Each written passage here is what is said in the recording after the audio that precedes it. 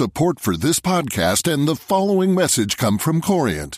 Corient provides wealth management services centered around you. As one of the largest integrated fee-only registered investment advisors in the U.S., Corient has experienced teams who can craft custom solutions designed to help you reach your financial goals, no matter how complex. Real wealth requires real solutions. Connect with a wealth advisor today at Corient.com. That's Corient.com. Hello and welcome to Alpha Chat, the FT's business and economics podcast. I'm Shannon Bond.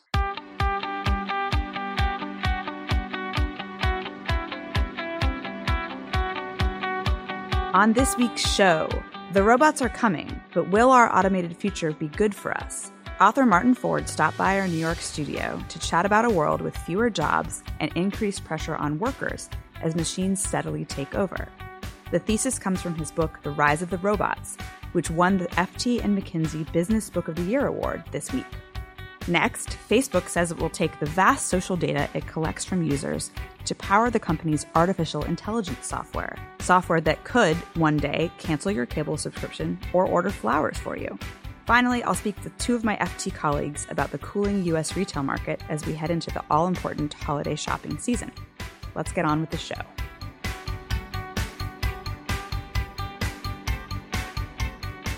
Robots captured the 2015 Financial Times and McKinsey Business Book of the Year awards last night. Andrew Hill, the FT's management editor, joins me in New York. Andrew, thanks for being here. My pleasure. So tell me a bit about the winning book, which was Rise of the Robots by Martin Ford. Yeah, Rise of the Robots is one of those books that has sort of caught the zeitgeist of the moment about automation and jobs. And unlike The Second Machine Age, the Brynjolfsson-McAfee book that last year was on our shortlist, this is a book with a far more pessimistic outlook. And essentially, Martin Ford's saying, if public policy doesn't change radically, then the whole of the capitalist economy is under threat, and we are headed, in any case, for a jobless future, whatever the public policy makers do. So it's a pretty gloomy outlook, particularly for journalists, because he talks about the white-collar professions that are going to be eroded by automation. Yeah, they can all do our jobs for us. Thanks, Andrew. You sat down with the author, Martin Ford, this week, so we're going to take a listen to your chat.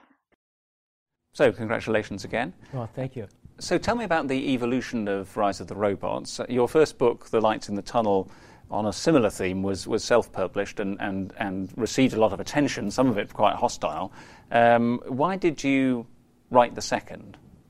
Okay, well, I started thinking about this back in really the mid-1990s. I mean, I started a small business, a software business in Silicon Valley, and at the time I started that business, producing Windows software was relatively labor intensive. I mean, software was shipped on physical media. You actually had to put things in boxes and people had to send that out to customers and so forth. And so there was a lot of work there for what you would think of as average people. I actually outsourced some of that to another company that specialized specifically in fulfilling orders for software companies. So there was work there, but what I found is that within just a few years, that really just kind of evaporated. And software now, of course, is gone entirely digital.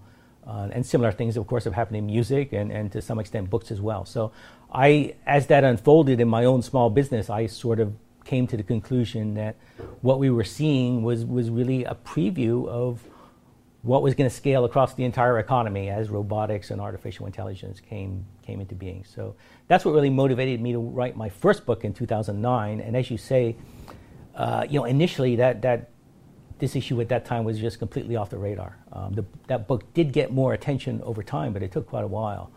Why do you think it was off the radar, the issue of automation? Was it because we were in the aftermath of the crisis, or was there a reason why? Well, this is an issue that's been around for a long time. I mean, it goes back at a minimum 200 years. I mean, this alarm has been raised again and again, and it's always turned out to be a false alarm.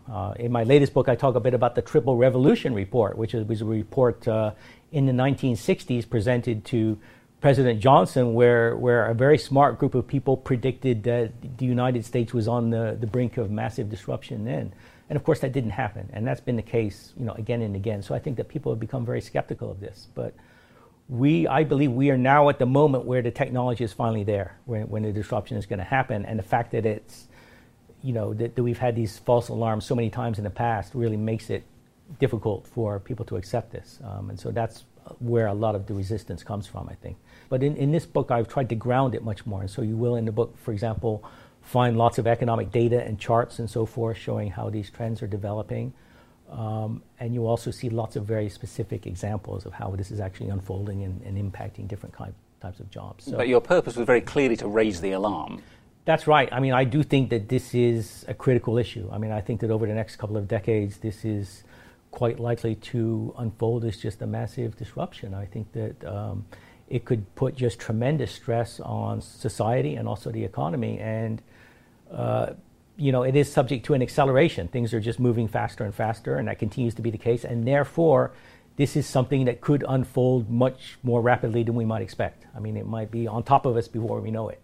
So I do think it's critical to start thinking about this, and really we need to involve lots of smart people across our society, across the academy and government, policymakers and so forth. Really need to start thinking about this and potentially devising some adaptations, some policy measures that will allow us to continue to thrive in a future where this unfolds. Is this thesis making you popular among your friends in Silicon Valley and on the West Coast, where the view is generally optimistic about the implications of new technology? There are definitely, some very techno-optimistic people in Silicon Valley. The point that I try to get across is that, that's fine, and it can be a very techno-optimistic outcome, but we probably need to adapt to it. We can't just assume that everything will unfold in a very optimistic, utopian way all by itself. And I think that definitely more people are coming around to that. I mean, I've talked to a lot of people who are deeply involved in artificial intelligence research or robotics research, and actually some of those people are even more aggressive than I am. I mean, some of those people consider the things that I'm saying to be very, very conservative. I think in terms of a 10 or 20 year time frame where perhaps this will unfold, but I've definitely talked to technical people that are thinking more in terms of 5 or 10 years. So. And of course, some of them go as far as to talk about, the singularity, the crossover between artificial intelligence overtaking human intelligence, and I mean that you cast a little bit of doubt on in the book. Right. I mean, I don't dismiss that, but I do think that if it happens, it's probably much further out than the kind of more practical economic impact that I'm talking about. What I'm really focused on are very practical technologies that are an extension of what we have already.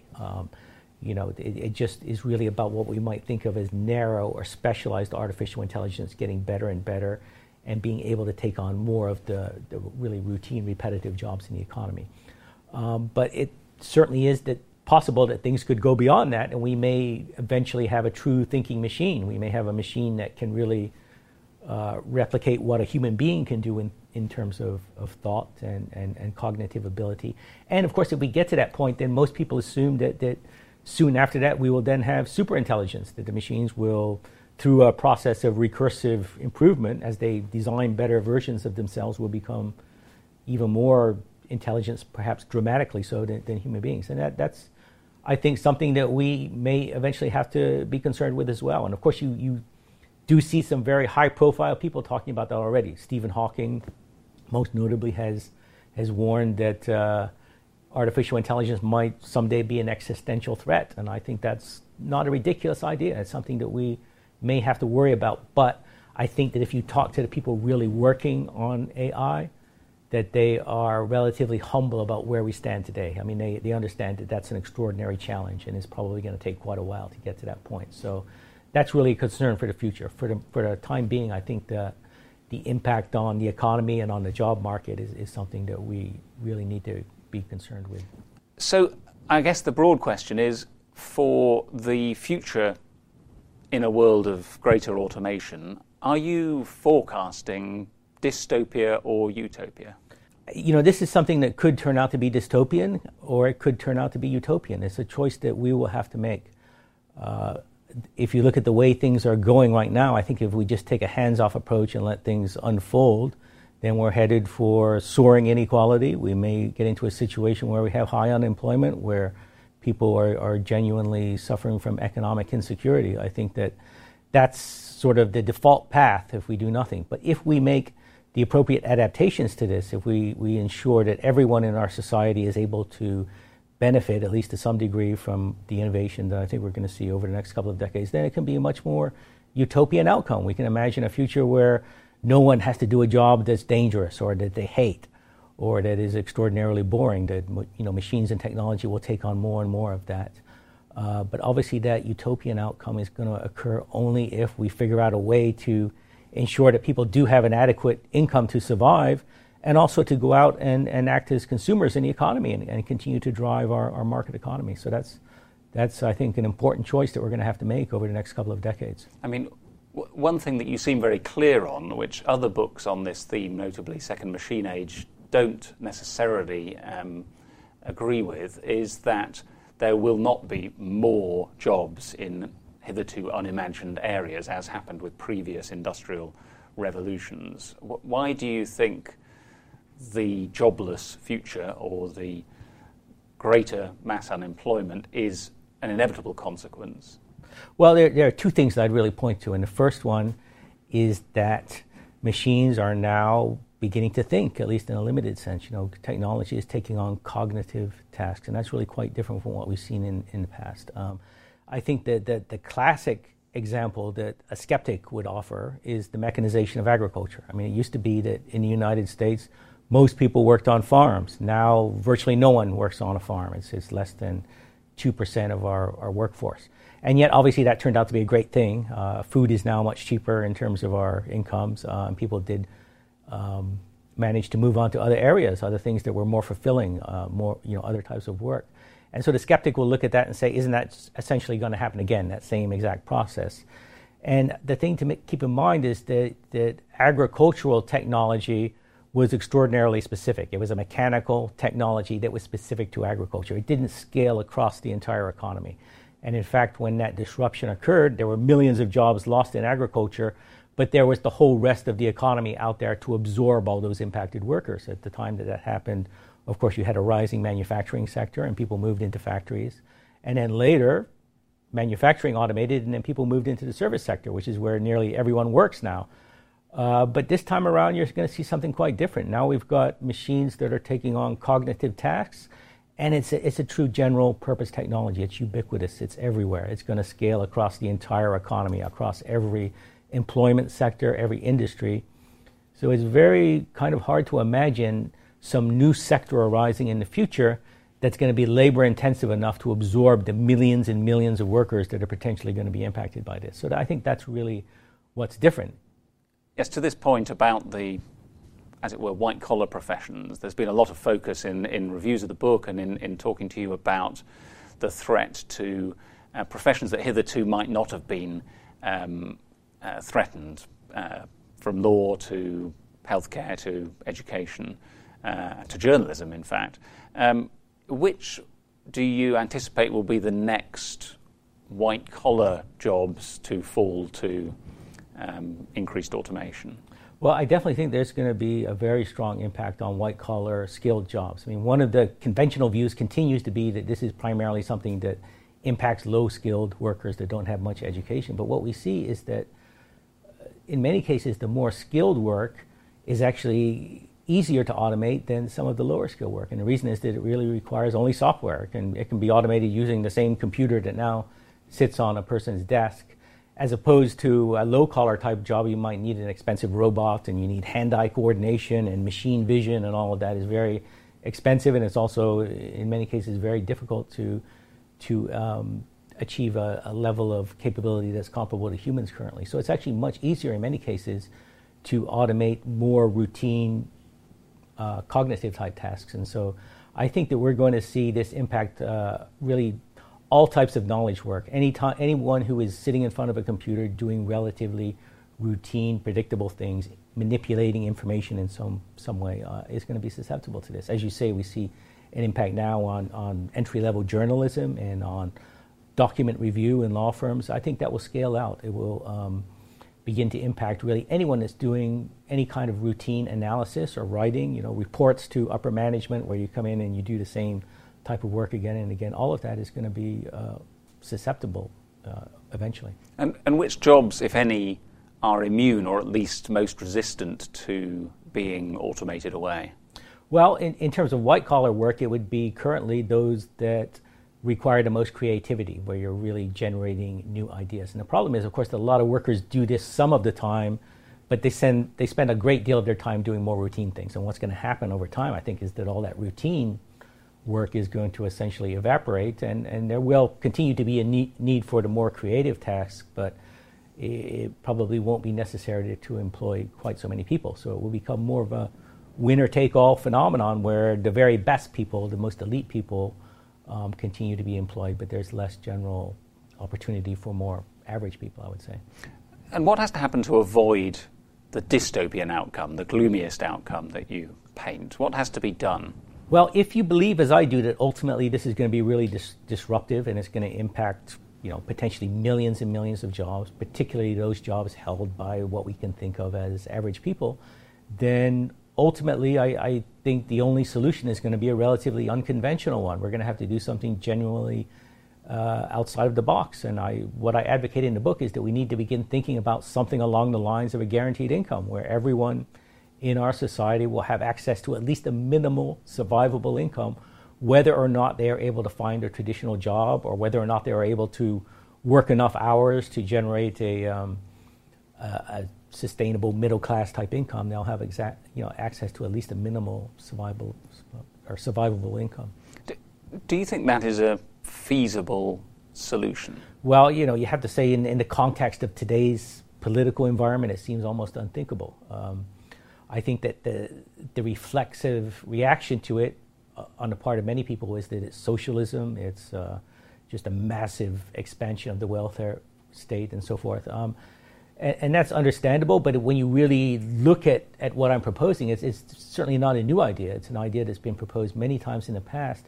And the interesting thing is that in many cases it has not been a leftist idea at all. It's been an idea that's been proposed by some very conservative, even libertarian economists in the past. Most notably, Friedrich Hayek was a big supporter of the idea of a guaranteed income. And the general idea is that you give people what amounts to a market-oriented safety net. So you give people an income, and then they can go out and participate in the market, as opposed to having the government take over more and more, have the government involved in providing housing and food and services to people, or having the government take over and run industries in a way that might artificially generate more traditional work. I mean, which is sort of what we see as I think the default solution to this. So I think that many conservatives and libertarians, if they think about it, would actually agree that a guaranteed income is actually a much better solution because it is market oriented. It's a way to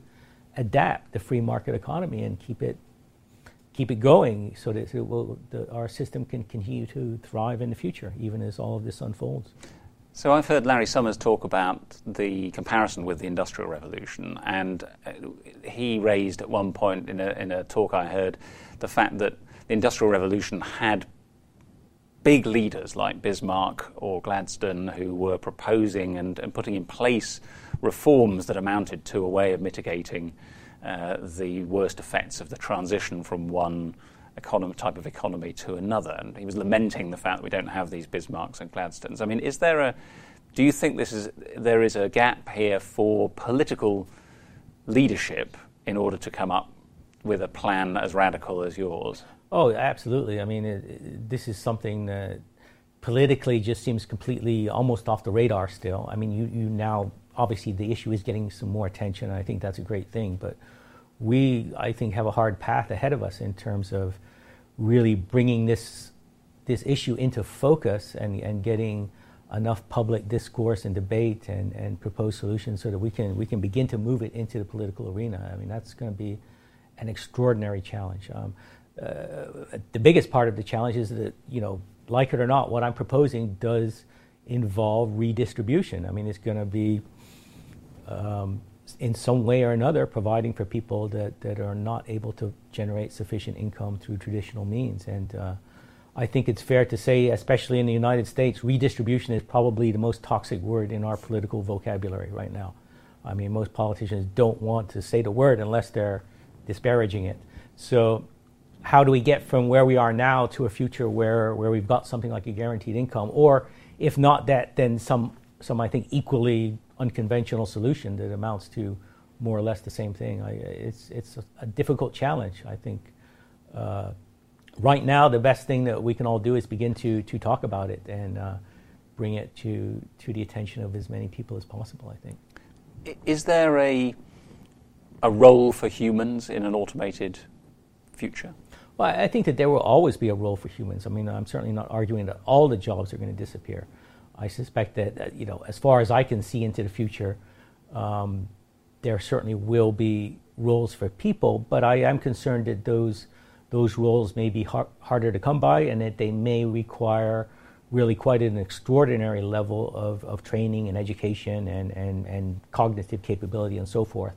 And therefore, a very large percentage of our workforce may really have difficulty finding a foothold in the economy. So, the solution to go forward is to make sure that those people who are equipped for those opportunities, that they're able to do that we can leverage their talents and move things forward. But at the same time, we also need to make sure that we take care of everyone to some degree. We can't have an economy in the future where 5% of our workforce is able to find good middle-class jobs and everyone else is struggling to survive at all. That doesn't make for a strong society, and it's also not going to make for a strong society or a strong economy, because we need vibrant consumers out there. We need people with adequate income and purchasing power who can actually buy the things that are produced by the economy. Okay, thanks very much. Thank you.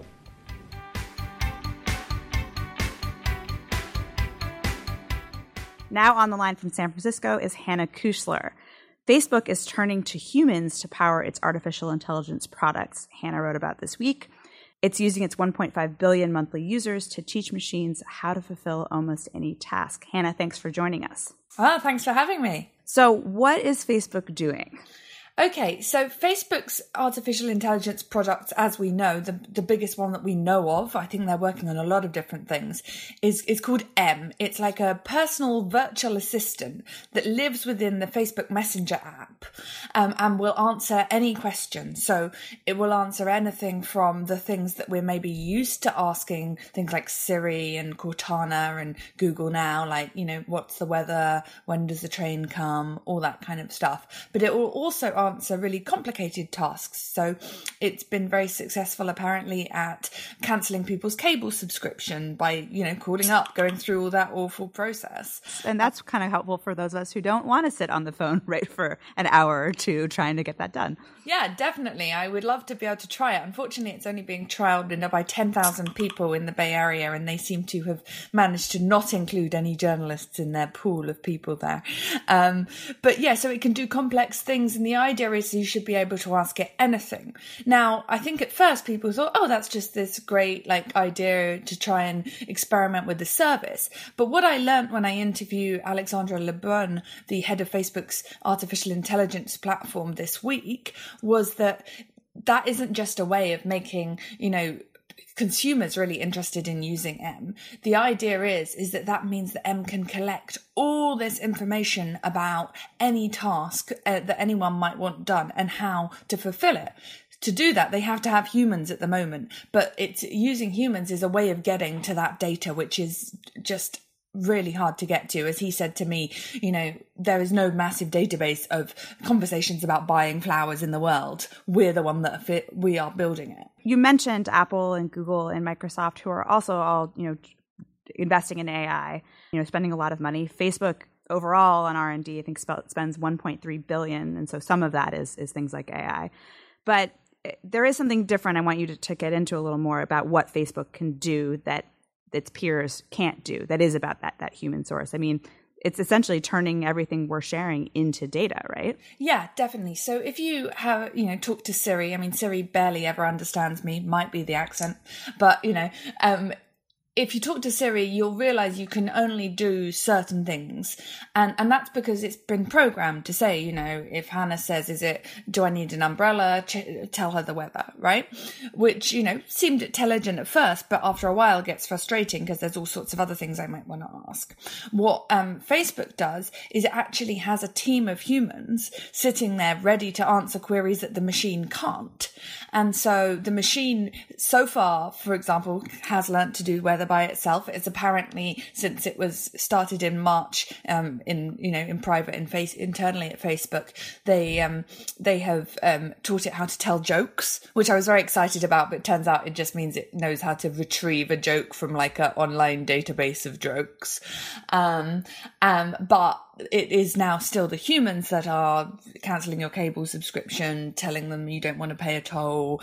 Organising weddings apparently is also something that someone was trying to do through the app. But the machine is learning and watching every time the human says, okay, if they say cancel my cable, I have to call this, I have to go through these certain stages. And eventually the idea is that there'll be enough, big data that it will learn how to do it. So it seems that we're giving Facebook like a lot of power here, right? We're essentially providing them with the tools to really control a huge part of what could be the automated future.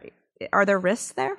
I mean, there are, of course. Facebook has a history of people being anxious about how much information it has on us, about its approach to privacy. Its approach to privacy has changed a lot, actually, during the last couple of years. It's realised that could have been a really damaging thing for its brand, and it's tried to be more careful and let users have more control.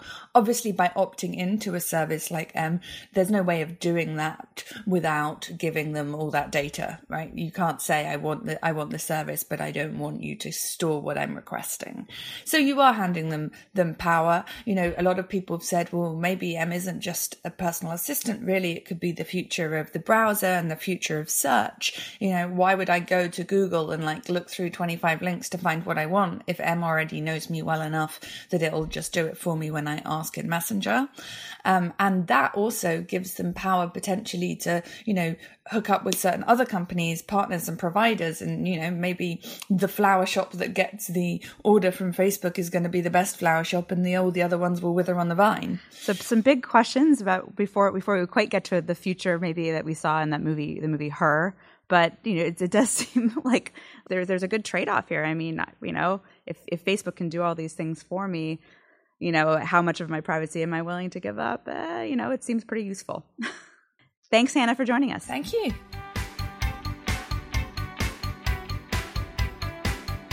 Next up, some big questions for U.S. retail heading into the holiday shopping season.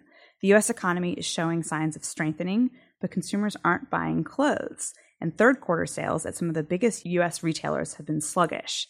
I'm joined by Lindsay Whip, our Chicago correspondent, and Eric Platt, our U.S. capital markets correspondent, to talk about what's going on. Welcome to both of you. Thanks for having us. Yeah, this is my first time. Welcome, Eric. Thanks. We'll be gentle. So, Lindsay, I'm going to start with you. What's happened in the third quarter to some big retailers like Gap and Nordstrom?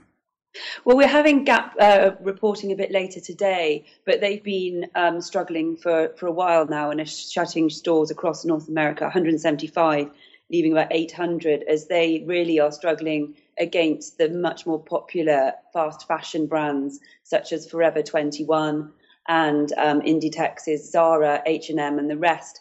And the reason for that is that it seems that the younger generation these days are not so keen on having brands, sort of basic brands with the brand name blazoned across the front or back of the shirt or the hoodie, and are very much wanting their individual style that they can mix and match, but for very cheap prices. And that's where the fast fashion are doing very well, and also have incredible supply chains in which they can get many more lines onto the floor very, very quickly. But we're also seeing problems at the high end too, right? Exactly. And that's what's quite interesting about it too, is that some of the high end, whether it's sort of Michael Kors or even partly arguably Coach as well, you're sort of seeing this sort of almost not non-stop, but a lot more frequent promotions, which then makes it difficult to back out of. And people see those, then start seeing those as sort of more ubiquitous rather than special. But in the third quarter itself, we had the likes of Macy's, which had to downgrade its forecast for the full year for sales to just 1% when analysts were expecting 3.1%, which is a pretty big downgrade. And even Nordstrom, which, has been very much seen as a very popular store, and it's got its business model right. And it's got both online doing well. It had the off rack doing well as the sort of high end stuff. And yet they had very sort of downbeat sales. They rose, but really only just on a same store basis. And so the idea is, well, if Nordstrom can't pull it off as well as they have been doing, then is there a problem with the consumer? Right. And so when we look at the data, wage growth has been improving. Of course, people who are still in lower income brackets are feeling the pinch. But overall, it seems like there are other things now that are competing for the dollars that consumers have in their wallets. What are people spending money on instead of clothing? Well, yes, before I get into that, there is one slight issue with the weather this year, which always seems to be a problem for retailers, whether it's too hot or too cold. And my first autumn in Chicago has been too warm, apparently. And that is one of the reasons why that's been attributed, at least, to why I think some of the winter clothes haven't been selling so well. Right. No one needs a coat quite yet. Not quite yet. No, I've still got my cardigan on, actually. But then, yes, in terms of the broader economy, as we saw with the US GDP revised figures the other day, consumer was still looking very strong with 3.2% pace of growth in that area. So what are they spending it on? It does seem to be a lot more on the services side of things. Auto sales have been pretty robust through the year, and in particular the segment of SUVs, which is kind of interesting given that the sort of urbanization of the US population is suggesting fewer people want cars. But maybe that has something to do with the lower fuel prices, which a JP Morgan Chase Institute report has showed that it's not only are people saving from the excess money they're getting from the lower fuel prices, but also they're spending it more on experiences like going out for dinner and other types of entertainment. We want to be able to eat well and go enjoy things, and we aren't quite as worried maybe about getting the latest fashions in our wardrobe. But Eric, it's not just sluggish sales that are hurting retailers. They're also having some real issues with their debt, right? Yeah. So one of the big things after the crisis that you heard was a lot of companies deleveraging. They were cutting their debt load so that they had healthier balance sheets, and God forbid there was a crisis, investors wouldn't be in trouble. But retailers have kind of done the opposite. So since the financial crisis, the debt burden of both high-grade and high-yield companies, junk companies, has more than doubled to $183 billion, according to Barclays. And when you look at that, some of it has been driven by companies like Macy's, which are high-rated, but they've been spending money on shareholder returns, issuing dividends, buying back stock, instead of investing in their underlying businesses. And that's created a problem. When you look across the industry, if you look at like Neiman Marcus, for instance, they were levered up once in a buyout, I believe, in 2005, and then again after the financial crisis because they were seen as being able to weather the storm. Because they're high end, they're like a they're high end. Like if you're shopping at Neiman Marcus and they've got Valentino and Jimmy Choo, you are impacted by the decline in the stock market or the volatility, but you've had a stable paycheck. You're able to buy those new pumps if you really want them. And so Neiman Marcus was driving by earlier this year. They were going to IPO. It was going to be one of the marquee names of the year and a big kind of bellwether for retail. And they postponed. Sales in their final fiscal quarter of 2015 grew 1.9%. And that was a market slowdown from, I believe it was above 6% for the 3 years prior. And they actually cited in one of the recent documents with the SEC, there's been volatility in markets, but that's not what hit the bonds. It was when Nordstrom and Macy's said that they were having troubles. Because if Nordstrom and Macy's are, God, is Neiman too? So, Lindsay, going now into the Christmas shopping period, and certainly in the U.S., we're coming up on Thanksgiving and the infamous Black Friday. This is a period when retailers make up to a third of their annual sales. So, what can we expect? Are things going to look better for them in the next couple of months? Well, there is a sort of semi-robust figures out there from the National Retailers Federation that are suggesting that this holiday season, which they count as November and December, should see about, I think it's a 3.9% rise, which seems okay, but it is slower than the year before. And that's which piques interest really is why is it that it's slowing now?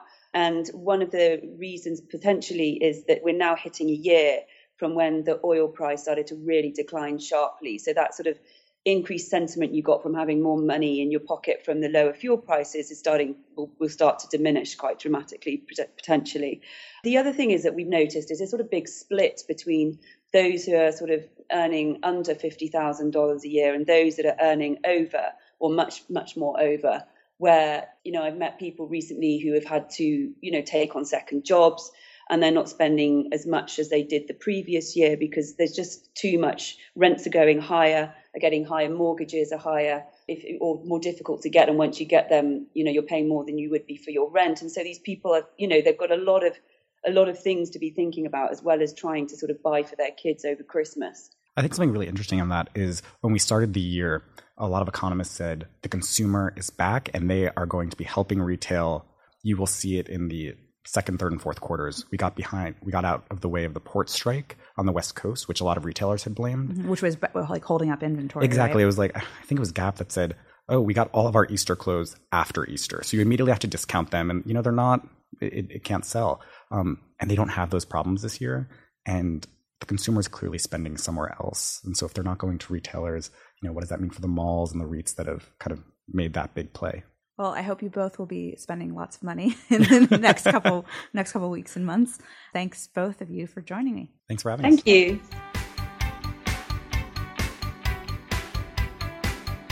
And now it's time for our follow-up segment with Amelia Mahasik. Hi, Amelia. Hey, Shannon. How are you? I'm good. How are you? I'm good. I'm excited about Sherry Turkle from last week and our conversation about conversation, or your conversation was very engaging. You were really into the idea, I thought, of there's also putting away the phone. There's also a little bit of pressure when you're talking to someone who's written an entire book about conversation and how important it is to engage with people. I feel like you got to have like a really serious conversation. It's very meta, I think, is what they call it. Although I had learnt a new term for meta, which is subatomic, at a conference this week. We're all going to start using subatomic. Subatomic, yeah, particles. We're all particles. But so I thought that was a great segment last week. I like the idea of having to be bored, just putting all of those electronic things away. But that's partly a reflection of my job and spending every waking hour and some sleeping hours online. Have you made any changes? No, but I love the idea that it only takes 6 minutes to feel bored. I think that was one of her points these days. I'm going to test it on the weekend, see if I can relish the boredom. And I also thought it was quite meta that we had an extended version of the conversation offered uncut for those people who didn't like the short segment. So it made me wonder whether we could do shorter segments in the podcast and then have a longer. I mean, we have Chatterbox, which is the 1 hour segment, but maybe we could do, and if you really wanted to, play music, and if you really wanted to hear more of this conversation. Yeah, I think it works. The other 10 minutes.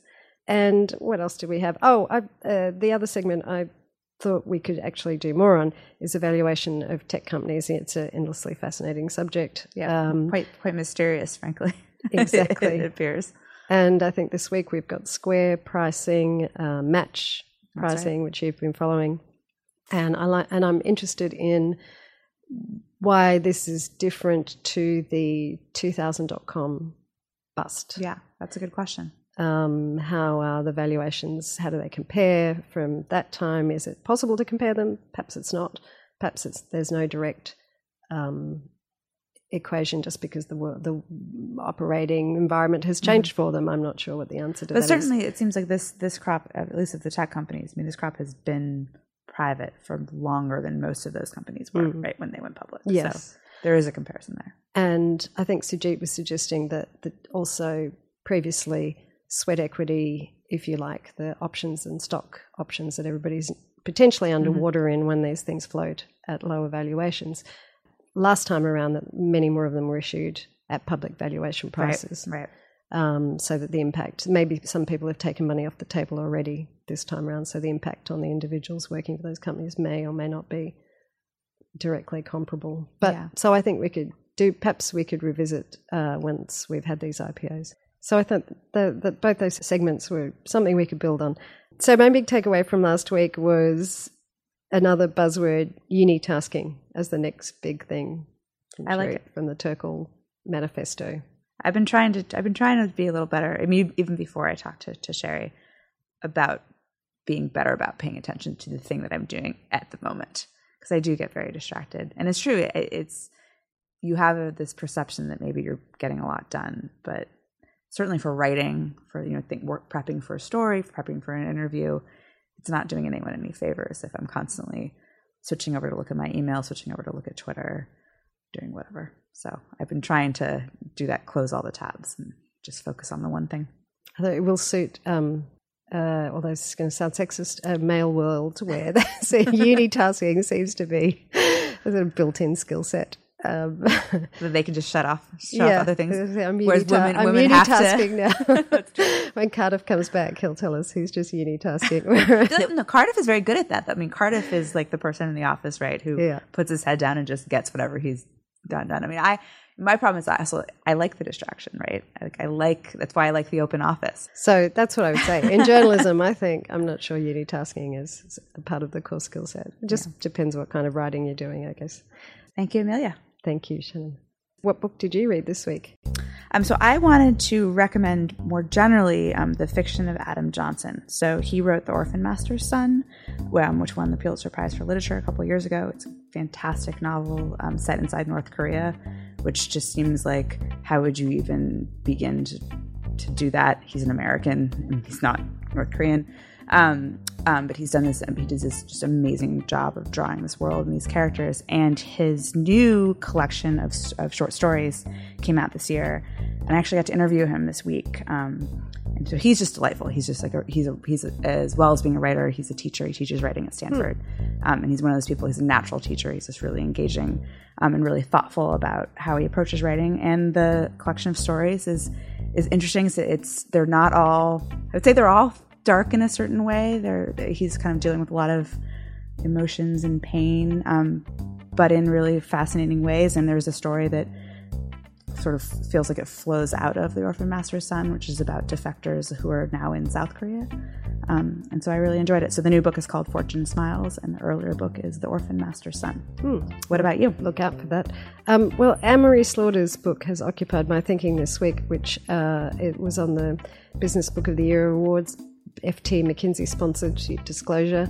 It is the book that I've probably had the most discussion about in the last 3 months, I suppose it is. 2 months. Including on this podcast. Including on this podcast. And I went back to it again this week to sort of examine some of the arguments about how we can close the gender gap, pay gap. So that's occupied my thinking. I recommend people take a look at it. Lindsay, what are you reading or watching or whatever? So I've just finished reading Gang Leader for a Day, which is by the sociologist Sudhir Venkatesh. And he was doing his PhD at the University of Chicago when he started sort of hanging out really with some gang leaders in a now demolished housing estate in the south side of Chicago. And he sort of did this sort of semi-personal but also very much a kind of investigation into what it was like living there, what it's like to be a gang leader, and what drove them and what didn't, how they lived, and really the issues that they faced and the communities around them, how they kind of interacted with them. And it's a real fascinating insight into those communities. And Eric, what's on your smartphone or tablet or e-reader? So one of the magazine pieces that I found so interesting recently was from the New York Times Magazine by Jonathan Mahler. It's called "What Do We Really Know About Osama bin Laden's Death?"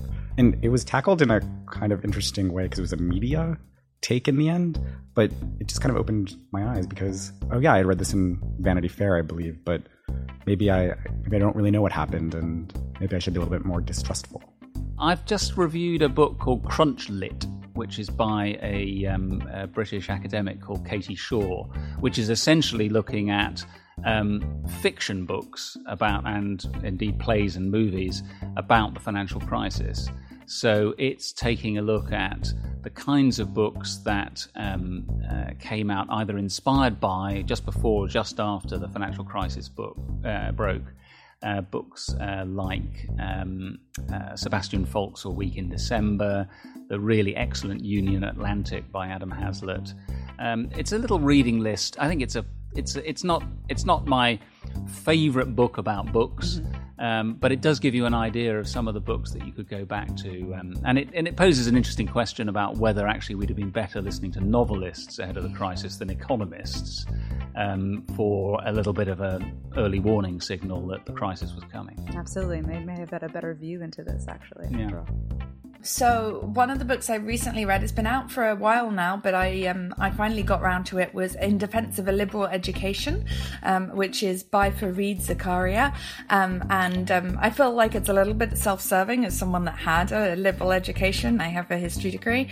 But it's basically arguing that we can't learn, technology and keep up with the times. Actually, a liberal education creates a good base for people to teach themselves how to learn, to be curious, to understand things about the world, which means will serve them well throughout careers as technology changes super fast. I think it's an interesting one to read when there's so many books at the moment about, robots taking over, and it's kind of saying, well, maybe the answer is not to try and do what the robots do better, but do what robots definitely can't do yet, which is, discuss Shakespeare. That's all the time we have for now. Thanks so much for listening. You can go to ft.com/alphachat for show notes, links, and more information. Please send us your recommendations. You can call and leave a voicemail at 917-551-5012. You can email us or record a voice memo on your smartphone and send it to us at alphachat@ft.com, or you can tweet me at Shannon Pareil, ShannonPareil. Amy Keene keeps me on track every week and produces our show. Thanks for listening.